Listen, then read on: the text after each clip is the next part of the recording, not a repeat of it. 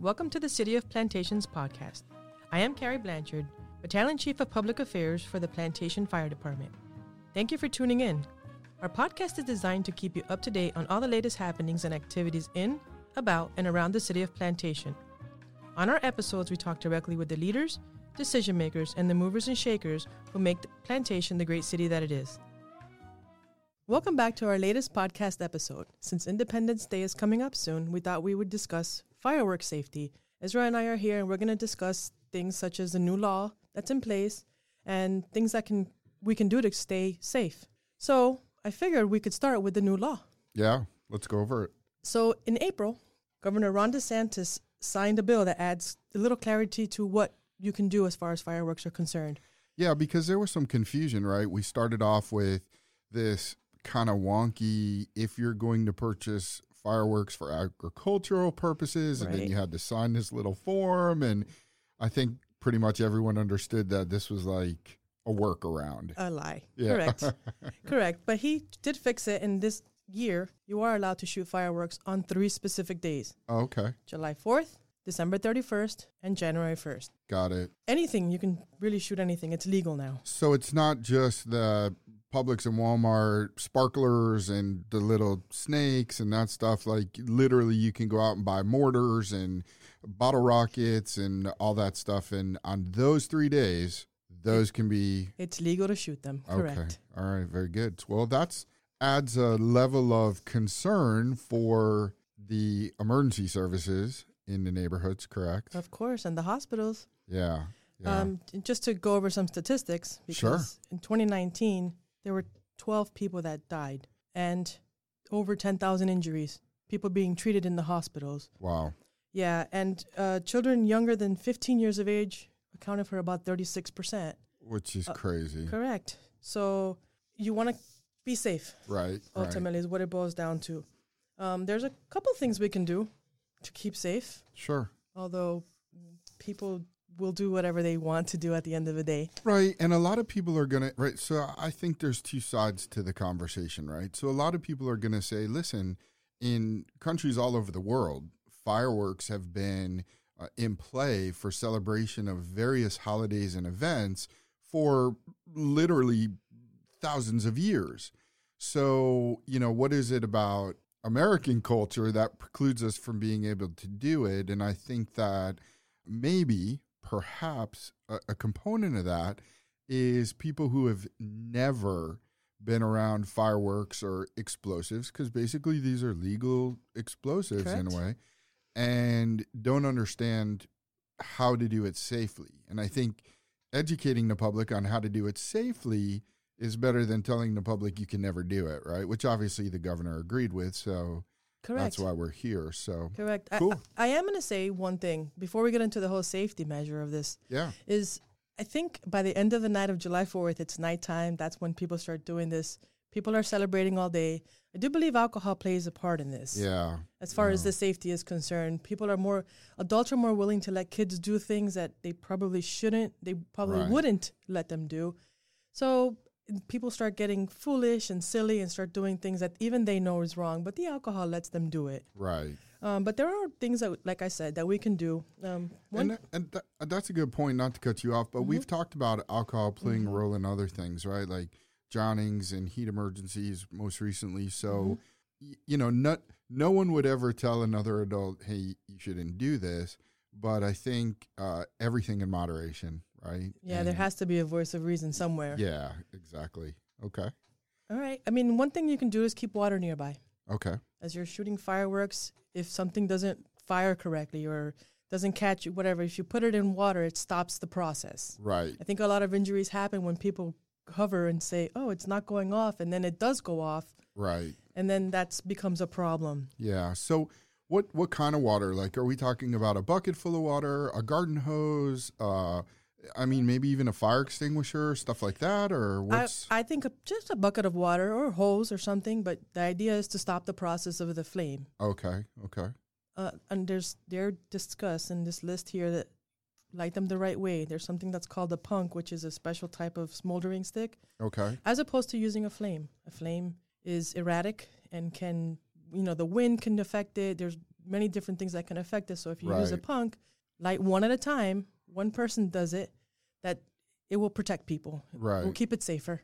Well, and plus the punk, which is if no one's seen one before, it kind of looks like a stick of incense. So it gives you some distance, right? So Right. you're not right there by the wick.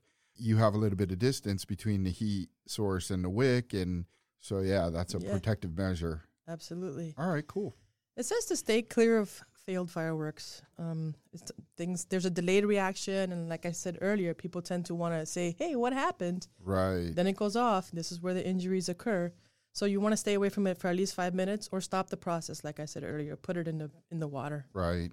And actually that's a really good point, because I have not responded throughout my career. I've not responded to very many incidents involving fireworks, but I think the worst one I did respond to was a gentleman who lit a bottle rocket, and it was a fast wick. We've seen those before, Mhm. like, it goes by. And that was it. It didn't launch. So this particular person walked over and was inspecting it, and it launched and hit him right in the face, and Oh. then exploded, and had some awful permanent eye injury and some significant facial trauma. So these are the type of things we're trying to educate people on to avoid. Of course, Yeah. because this is permanent. Yeah. I mean, these injuries can Yeah. affect your life forever. Absolutely. Another thing they say is to set off fireworks in an open, clear space, so that there's not people around, so that it doesn't get trapped anywhere. So make sure that you're away from houses, away from trees, Right. and things like that, so that the firework can explode correctly. Right. Right. Absolutely. Never try to relight a firework. If it doesn't work, it doesn't work. Call That's it a day. it. You're Yes. done. One and done. Call it Some a of day. these fireworks are expensive, though. I'm sure people are like, man, I gotta Get my money's I worth. gotta get my money's worth. Yeah. Well, no. No. Okay. We want to avoid that. Yeah. if Be possible. safe. Okay. I know I discussed this earlier, but never lean your body over a firework when you're lighting it. Right. That's how injuries happen. Use the punk, stay at a safe distance. Sure. And then supervise any children handling sparklers. Right. Like I said earlier, like a lot of the 36% of the injuries last year were to children under 15. Right. So you definitely want to supervise them at all times. Even if something seems benign or, innocent, you need to supervise them. Gotta watch them. Absolutely. Yeah. Gotta watch what they're doing. Sure. Mhm. Okay. And you want to wear protective eyewear because Something. yes, like you said earlier, this is where that gentleman was injured, permanent eye damage, and Yeah. that's a tough one. And then if you're injured, get medical attention immediately. Sure. Obviously, I know that we discussed earlier over 10,000 injuries last year, so the hospitals are busy around this time. Yeah. Yeah. So that's what you want to make sure you do that. And none of this has to be fancy. I mean, you can go to Home Depot and buy a $2 to $3 pair of safety glasses that you would use for home construction. Anything like that doesn't obscure your vision. It's very inexpensive. Most of the people who are going to be lighting off significant fireworks have probably already dropped a few $100s at the very least Of course. on said fireworks. So A $4 pair of glasses yeah, isn't not going going to hurt anybody. And then gloves, it can be a standard work glove. It could be any type of glove so that you have that level of protection so you're not getting burned or, having any of those issues.